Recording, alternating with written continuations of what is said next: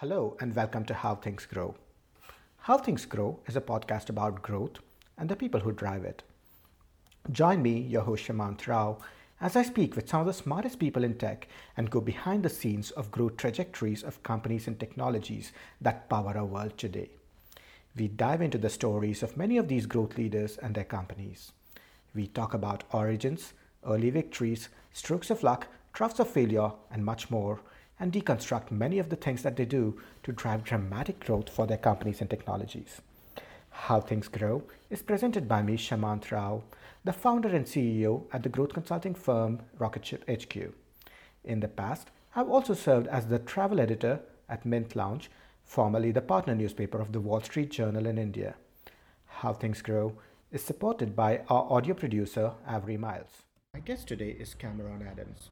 Cameron is the co-founder and chief product officer at Canva, the graphic design tool website that was recently valued at over $1 billion. In today's interview, we talk to Cameron about his long and checkered career. We talk about his work on Google Wave, which seemed to be a product way ahead of its time, and which gathered some incredible momentum and buzz, but saw limited adoption. In his next startup, Fluent, he seemed to have everything going for him with this huge surge of early user intent, in spite of which he had to shut it down. Cameron was third time lucky with Canva, which has had a steady start in growth before it really took off in the last couple of years. In today's conversation, we talk about Canva's gradual rise and the forces behind it. We go into some of the key product decisions they've made in the pursuit of the mission of making design accessible to everyone.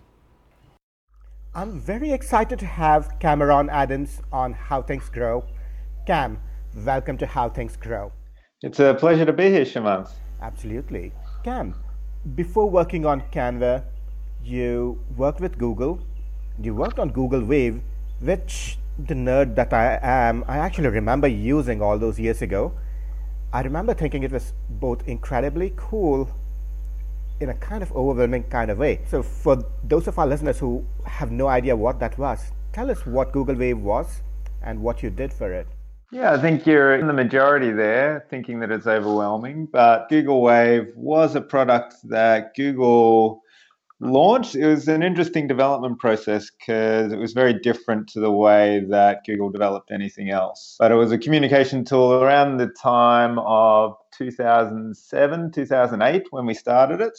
And it eventually made its way into the public in 2010. It was about rethinking email. What would email look like if it was developed for the modern age? So email started 30, 40 years ago. It's built up a lot of impetus. What would email look like if we totally reimagined it? And it was very real time. There was lots of chatting in there, collaboration, had lots of plugins that you could use. You could play a Sudoku game in the middle of a work document that you were making. You could do all sorts of different stuff. And yeah, that, as you mentioned, that was kind of one of the problems with it.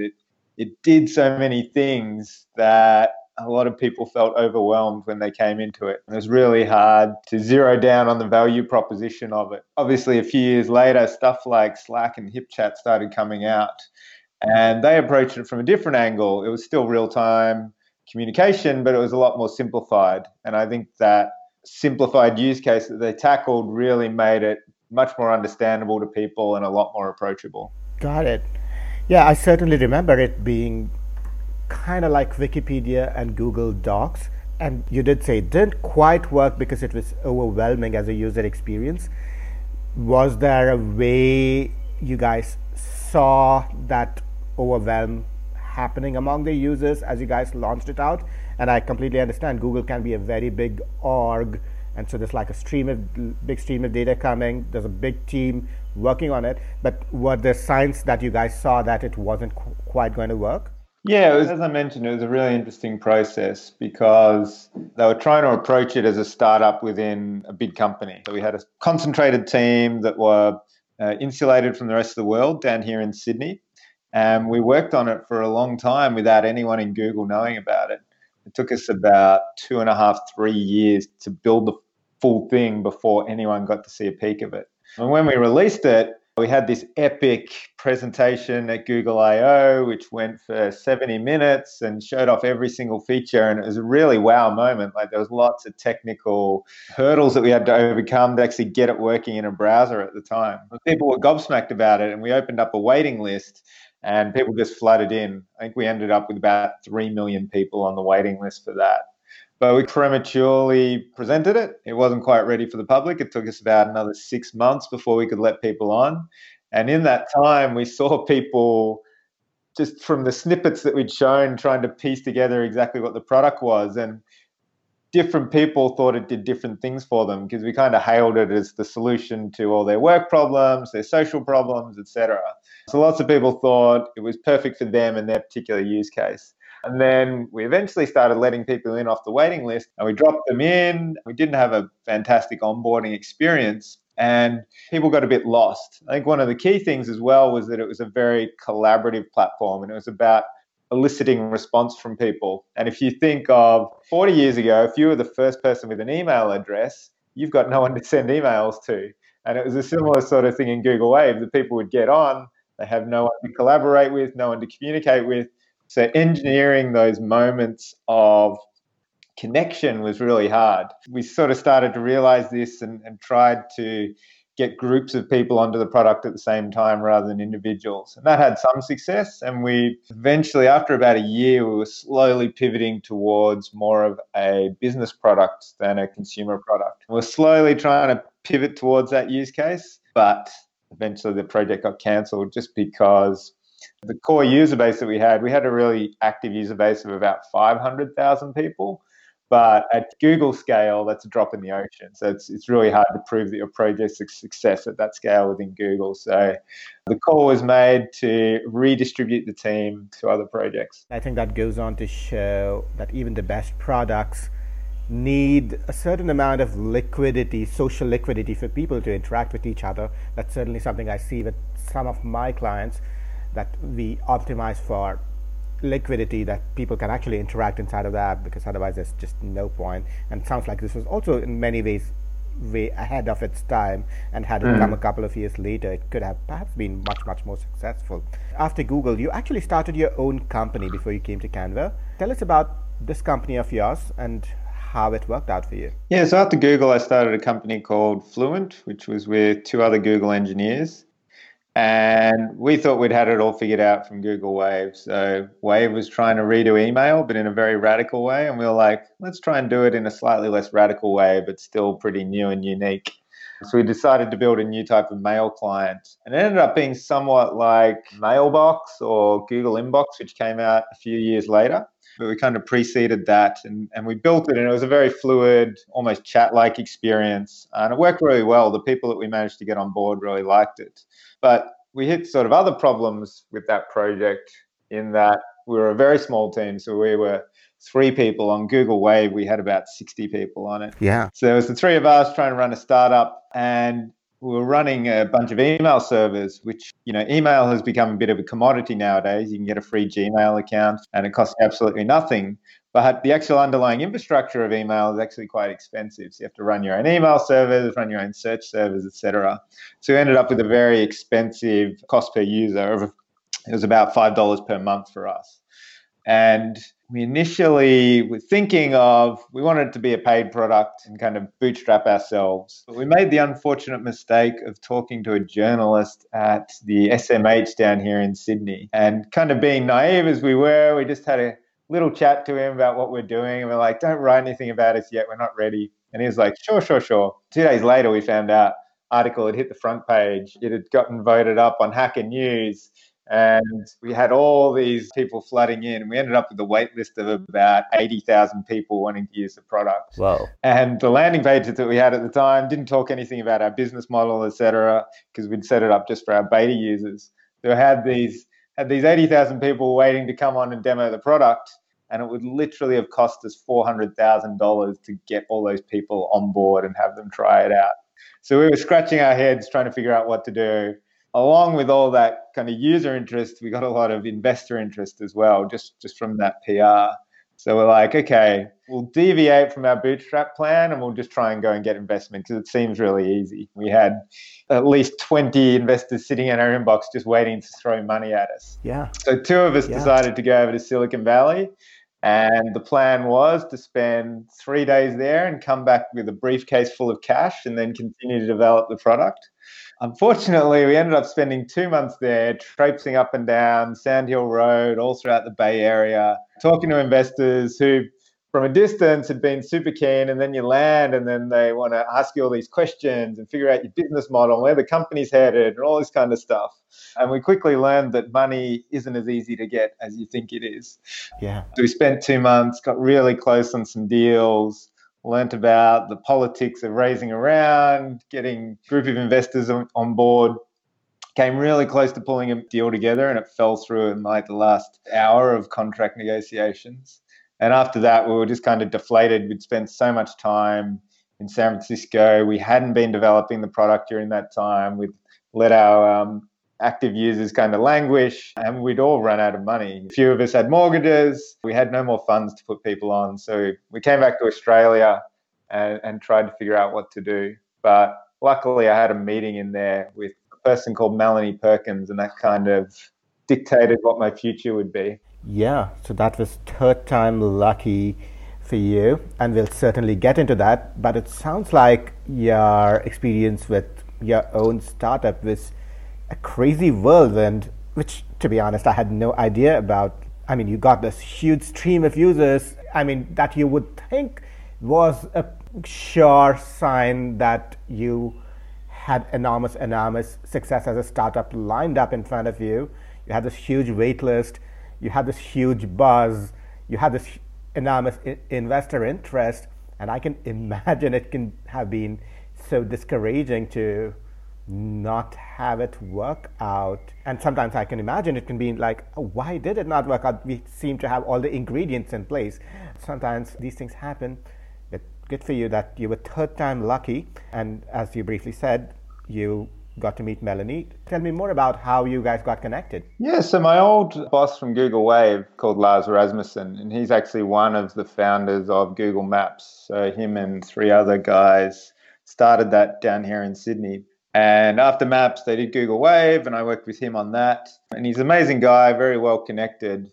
And kind of halfway through doing Fluent, Lars got in contact with me, and he's like, I met this girl who has this company they're running. It's a yearbook company. They need a bit of technology advice. Can you go chat to them? So I said, sure. And I popped into their office, which was nearby here in Sydney, and had a chat to them. And they were running this yearbook business at the time that was running on a Flash platform, and Flash was quickly dying at that stage. So I think Steve Jobs had just made his announcement that Apple wasn't going to support Flash anymore. So they needed to figure out what the future of their yearbook business was and how they're going to do it. So I talked to them about HTML5 and JavaScript and everything that could do, etc. And along the way, Mel told me about this idea she had for taking their yearbook business even bigger. So that, her vision had always been to revolutionize design and bring design into the hands of everyone around the world. And it was a really fascinating idea to me because I have a background as a graphic designer, and design has been a powerful force in my life.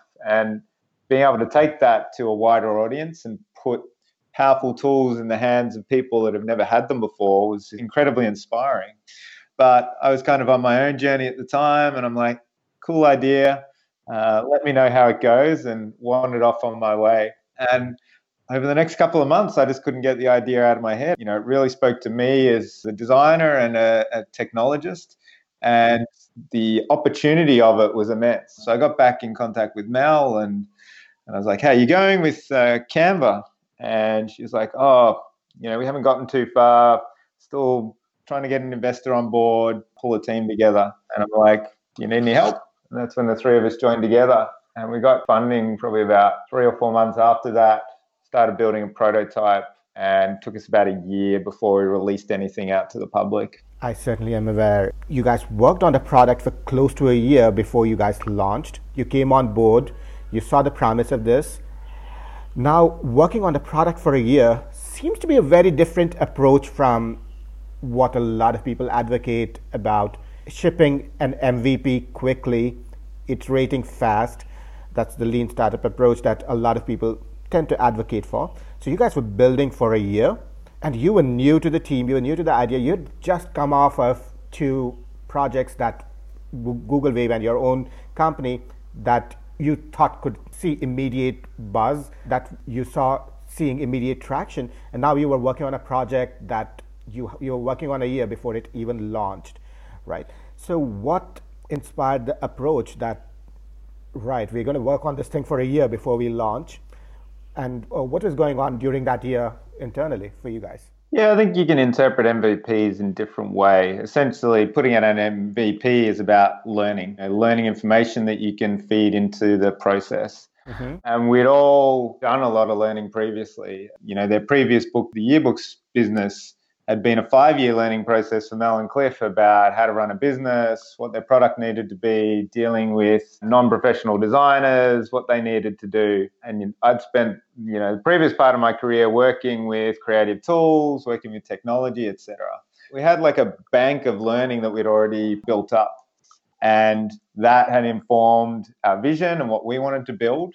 And it takes a bit of time to build something that takes you to a new level of learning. Even though you're building a product as an MVP, you still need to be heading somewhere. It's not like you can throw up a linked list on day one and iterate from there to where you're going to go. You still need to present people with something unique, something new, and something which offers them value. You can't just iteratively build from day one. And that's where we were. We had good ideas of what we wanted to build, what people needed. And in order to fulfill that vision, it took us a year. Now, a year isn't actually that long in terms of building a V1 of a product. Google Wave, we spent over 3 years doing that. I know plenty of other products that have taken 5 years or more to get out into the public. Obviously, it's extremely risky to build on that time frame, but I think a year is actually a really good piece of time in which you can build something of tangible value. And it's not like we didn't get any feedback on the product within that year. You still have to use standard design, leverage user testing, validate your ideas and make sure you're building in the right way. But sending out a big message to the public that, hey, here's a product, come on board, not something that you do lightly. Got it. So it sounds like you guys had interim feedback during that year just to see if you guys were headed in the right direction. Yeah. You were sort of the right thing. Were there any experiences or any pieces of feedback during that time that surprised you or materially impacted what you were building at the time? Probably the biggest piece of insight that we got when we did a quite intensive round of user testing about 2 or 3 months before we launched. And we built the product, we'd polished the UI, all the functionality was there and it hung together really nicely. You could effectively design something from scratch using Canva at that stage.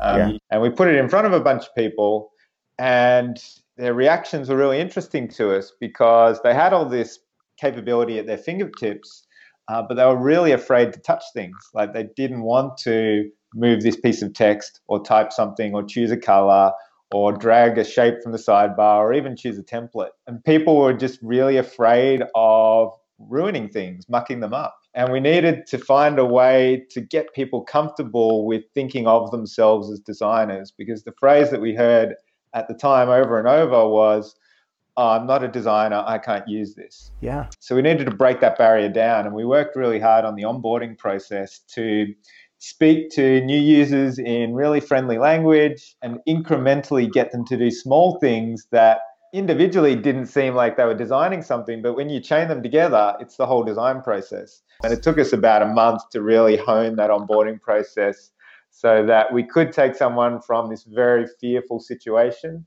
into this moment of creativity where they'd unlocked this new freedom. Yeah, and that's exactly the moment that's oftentimes described as the aha moment.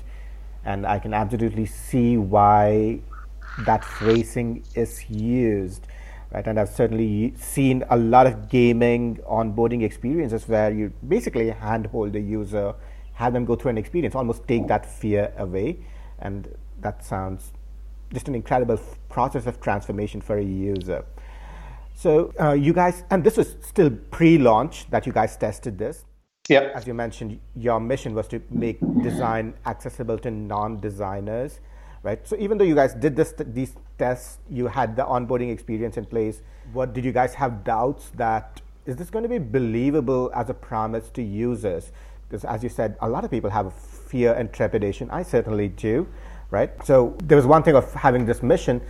Did you guys have doubts about being able to execute on the promise, perhaps because it is too grand a promise, or perhaps because people's fears and trepidation may have been way too much? How did you guys think about this? I think if you're going to be in a startup, you need to have self-belief. If you're doubting your idea or fearful that it's going to take off, you probably shouldn't be going into a startup. And some of that's a bit of hubris, it's a bit naive, but that belief gets you through. You know, you have to spend a year on little to no wage and not seeing your family very often. And to get you through that, you have to have belief in what you're doing. So, I mean, we believed that we could make a fantastic design experience for people. And we knew that it would have value because we talked to people that had got value out of, you know, smaller scale products like that. Yeah. The thing we didn't know was exactly how popular it would be. We knew that it would find a really good user base, but its applicability to the entire world, we hadn't quite fathomed yet. And I think it's been over the last 6 years that we've really seen how far Canva can go, the number of different things it can do, and just the different ways it can touch people's lives in different countries, different situations. Yeah, and that mass market potential of the product itself, was there a specific inflection point where it became very clear that it could have the kind of global appeal that it does have today?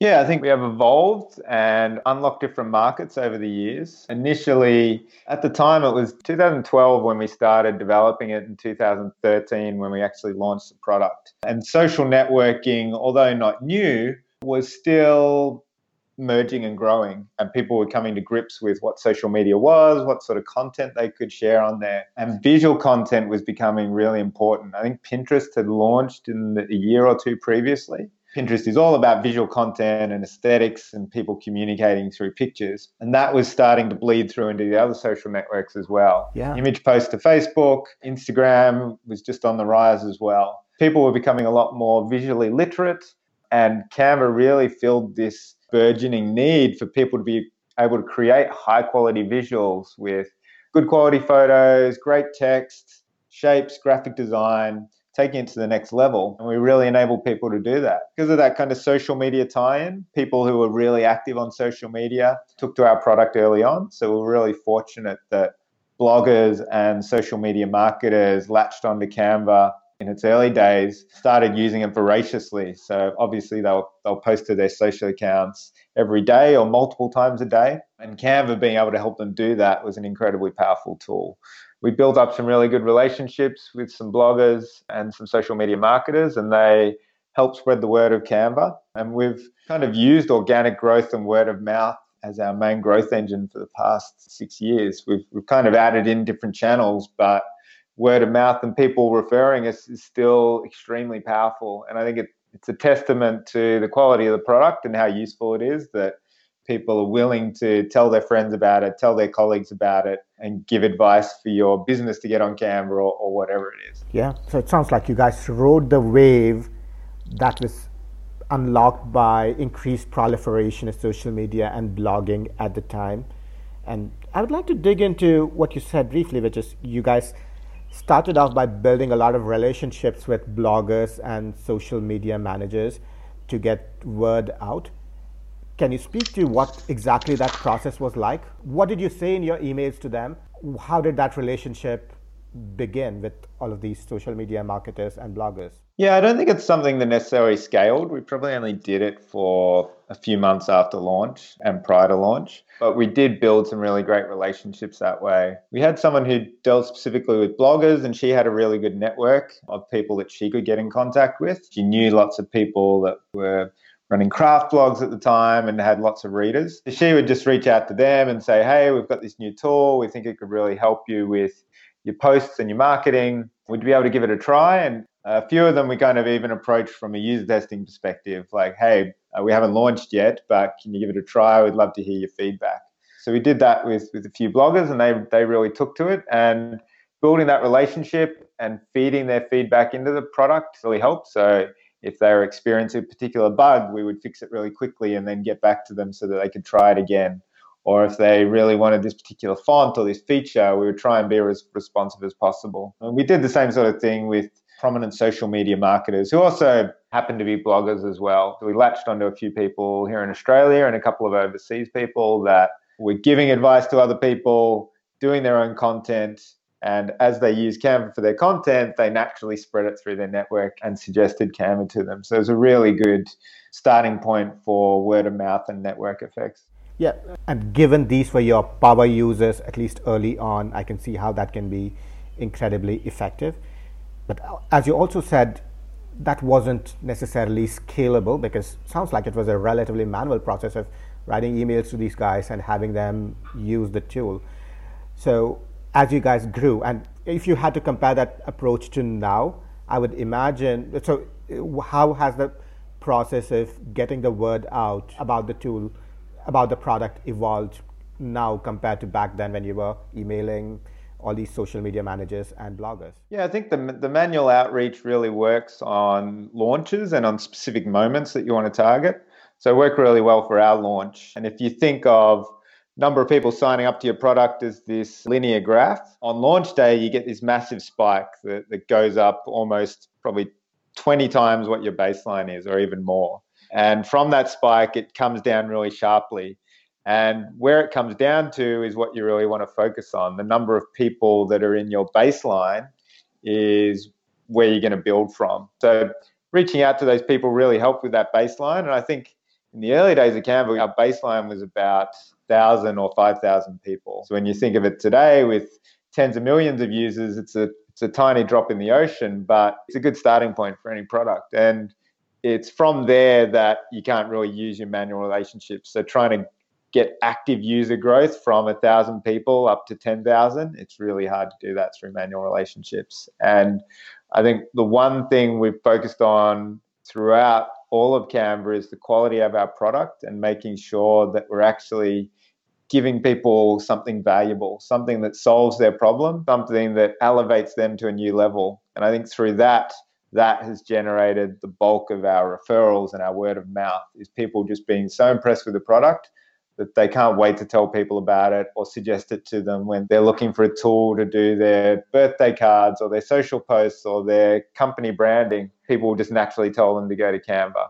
That has been the source of our organic growth. Yeah, and it certainly is one thing to build a valuable product, but were there product decisions or were there growth-related decisions you guys took that made sure this wasn't just a great product that had a one-and-done use case, but it also was something that had people retaining over time and have an ongoing user base that was actually active in the app? So were there product decisions or growth-related decisions you guys made? Yeah, there are a few different decisions we made along the way. I'll mention a couple of the more pivotal ones.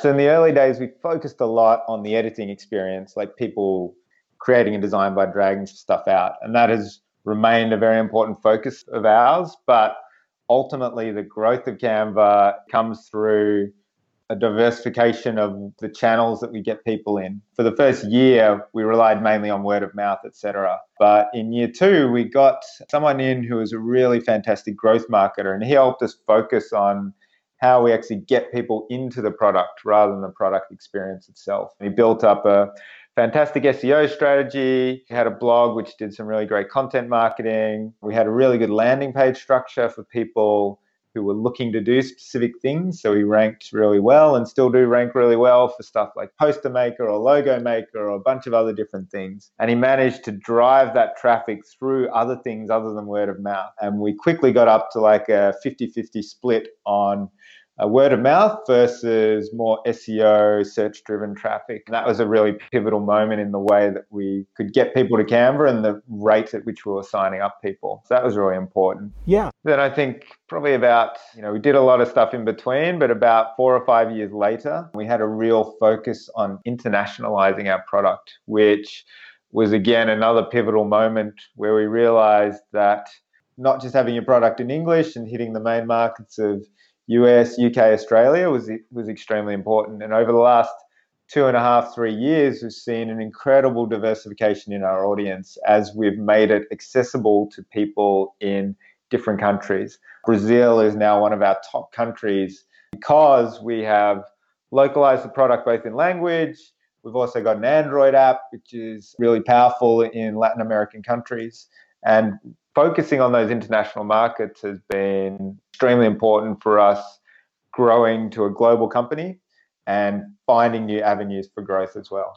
Yeah, I would, re-emphasize the first part of your answer for our listeners, because I think it's very common to see, at least in the startup world, that build a great product and word of mouth will happen organically, which is true to a certain extent.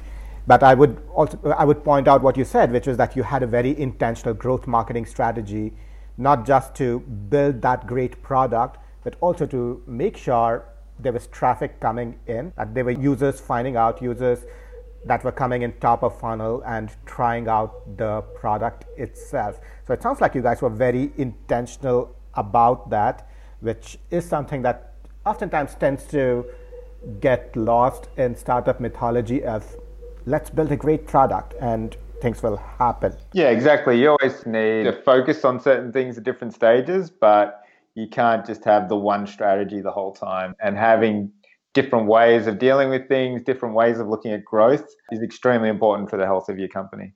Yeah, and you were speaking about your days closer to your launch. So you were connecting with these bloggers, you were building relationships, you were building a wait list, and I understand you guys had a wait list of 50,000 at the time when you guys launched. Launch day approaches. What happens the night before the launch? Yeah, so we'd been hustling to build the product, iron out all the bugs, make sure it was a great experience. And we'd been pulling all-nighters. And I think we were working weekends as well at that stage. And we were launching on a Monday night, just to time with US press. So like US press opening up the week. We needed to have the build of the product out and stable by Sunday. And I was working Saturday night in our office, which is in Surrey Hills, and I normally get around by bicycle. So I left the office at about 8 p.m. and was cycling home and going down this steep hill right near the office. And unfortunately, this taxi decided to cross the road right at that moment. And I would have been going at about 40 kilometers an hour and hit the bonnet of the taxi, blacked out, and kind of woke up on the road, spitting blood. And fortunately, a bouncer from a nearby pub had come over and stopped traffic, made sure I didn't get run over. And I was kind of out of it and dazed, and he looked after me for a while. But he eventually ended up calling Cliff, my co-founder, and Cliff immediately jumped in the van and drove 5 blocks to where I was, managed to get me into an ambulance, had kind of some big gashes on my face. I was missing a tooth. And spent the night in hospital, but next day came back into the office, kept coding. We had to get the release out, and fortunately we made the deadline. Of course, I knew about the accident that you had the night before. I didn't know you came into launch. What was your thinking as you woke up the next morning and you're like, oh, we built this thing out, it's ready? What was going through your mind at the time the next morning? You're pretty fatigued, and you just spent a late night because US press launches at 1 a.m. So you're up till then, and refreshing TechCrunch to see when the article lands, refreshing the local press as well. And yeah, you're pretty tired. You watch it for a bit, you watch the people coming in for a bit, and then you're like, okay, I'm going to go home and have a sleep. And then you wake up and you look at the stats, and there's 10,000 people who signed up for an account. You've got 20 people using the product right now, and a bunch of them are giving you feedback. And that's kind of where you start. You look at what they're saying, listen to the positive and the negative, figure out what your next move is. So do you start entering bug fix mode? Is there this feature that you want to build? There's stuff that was on your plate already. And I think you just get on with it. There's a never-ending list of things you need to do, whether it's coding or designing or figuring out the business, doing a partnership, and you just got to keep doing that stuff. But constantly rechecking where you're heading and where you need to navigate to based on the new information that you have now. Because now that your product's out in the market, you're receiving a whole bunch of more information that you weren't previously getting. it informs your decisions and makes you think about what it is you're meant to be doing. Yeah. So you guys had this huge spike during launch, and you were like, right, we're back to our baseline. Let's start building. Let's keep going for the longer run. And just to switch gears a bit, why did you guys pick the freemium or microtransaction model for your monetization? I think it was kind of obvious to us. We always wanted to democratize design, and part of doing that was making the product as accessible as possible. So we always wanted as many people in the world to have access to design as we could. And we knew that some people wouldn't be able to afford anything, but they still needed a way to communicate and get their ideas out of their head. So we wanted them to get value out of Canva as well. And I think we'd seen a few products that had been successful with that avenue, and it was kind of an emerging model that was happening with SaaS products. And we knew we could make it a success. There was some other stuff that tied into it as well. So a large part of Canva is about our marketplace of photos and illustrations, videos, fonts, all that kind of stuff. And at the time, all that value was locked up in very expensive things that were highly inaccessible. So we looked at the workflow of normal graphic designers, and they would have to go find an image that cost anywhere from $100 to $500, $1,000. And before doing that, they would have to do sorts of mental gymnastics to make sure they were designing in the right way and had a nice image.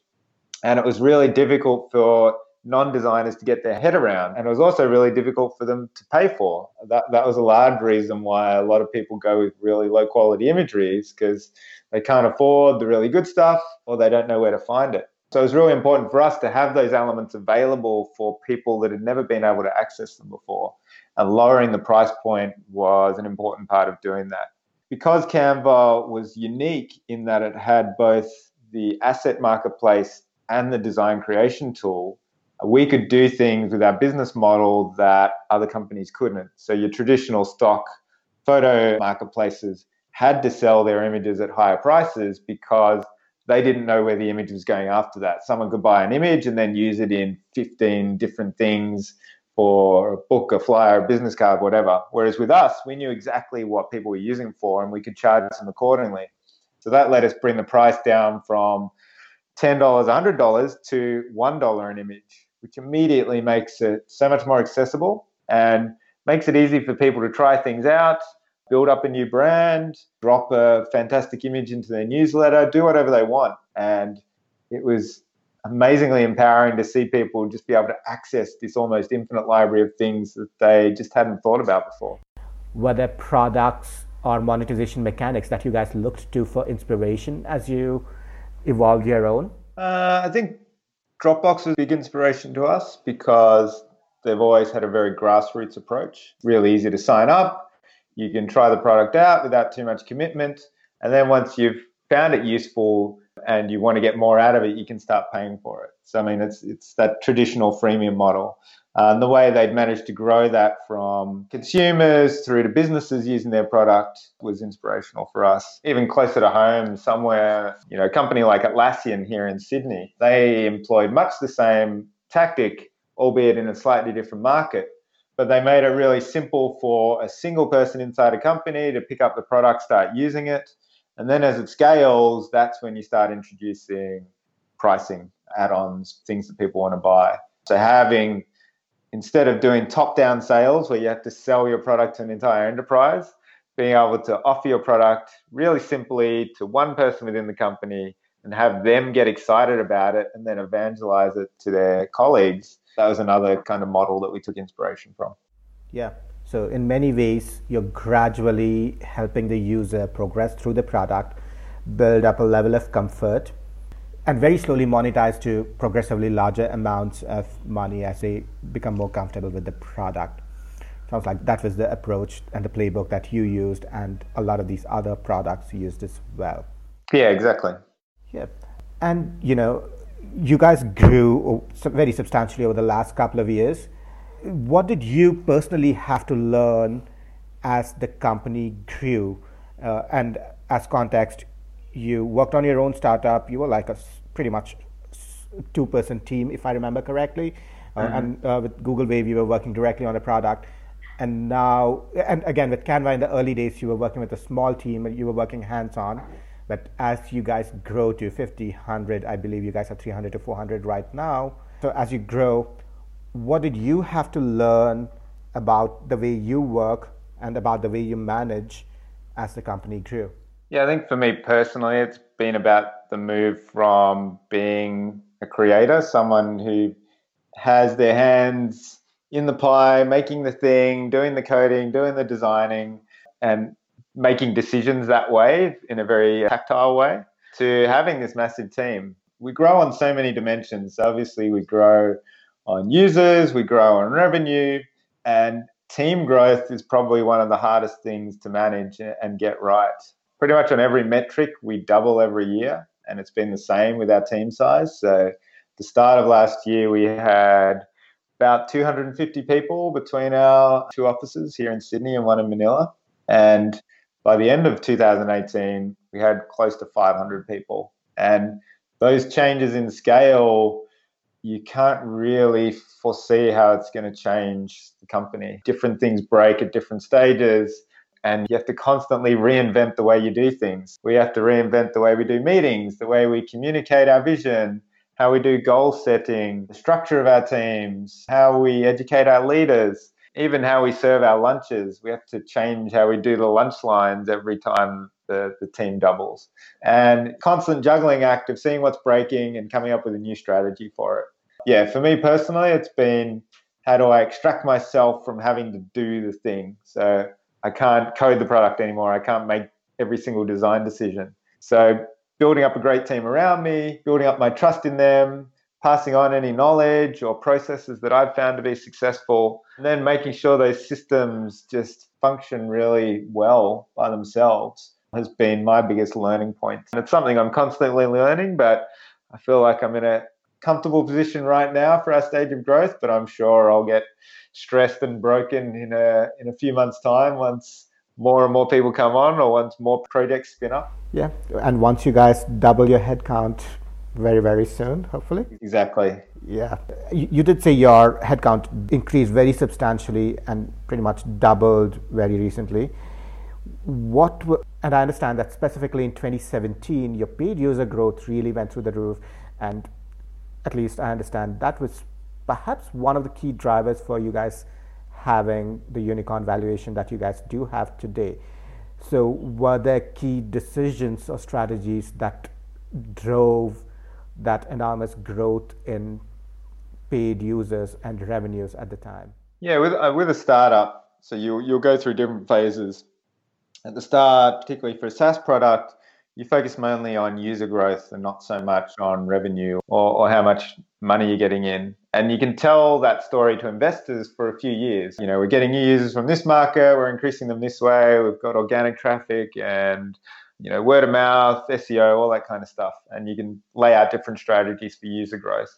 But it gets to some stage where people will think, okay, you've got that many users, you've nailed the growth now, it's a constant engine that's going. How are you actually going to turn this into a company that can survive by itself?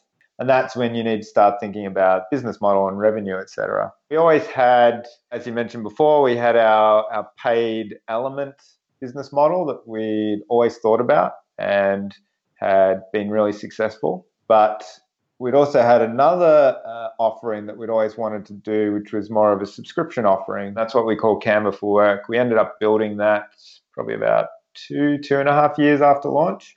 And after we launched it, it like eclipsed our paid element offering almost immediately. We were really astounded with the growth that it had. Our users were really passionate and looking out for new features that could help them design, particularly for their business and take their business to the next level. And we saw a great market response to that. So we kind of focused in on that area as being one of our big breadwinners. And in the past 3 or 4 years, the growth in that subscription offering has been amazing. And yeah, us being able to convert that user growth into tangible revenue was an important part in becoming a billion-dollar company. And I think once you get to that stage, investors are really looking for, okay, at the end of the day, what return are we going to get from this? And showing revenue growth and an ability to monetize your users is extremely important to that. Yeah.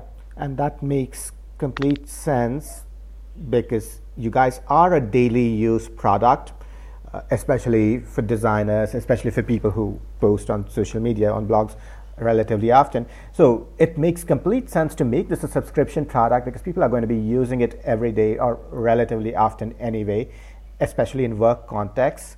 So that certainly makes sense.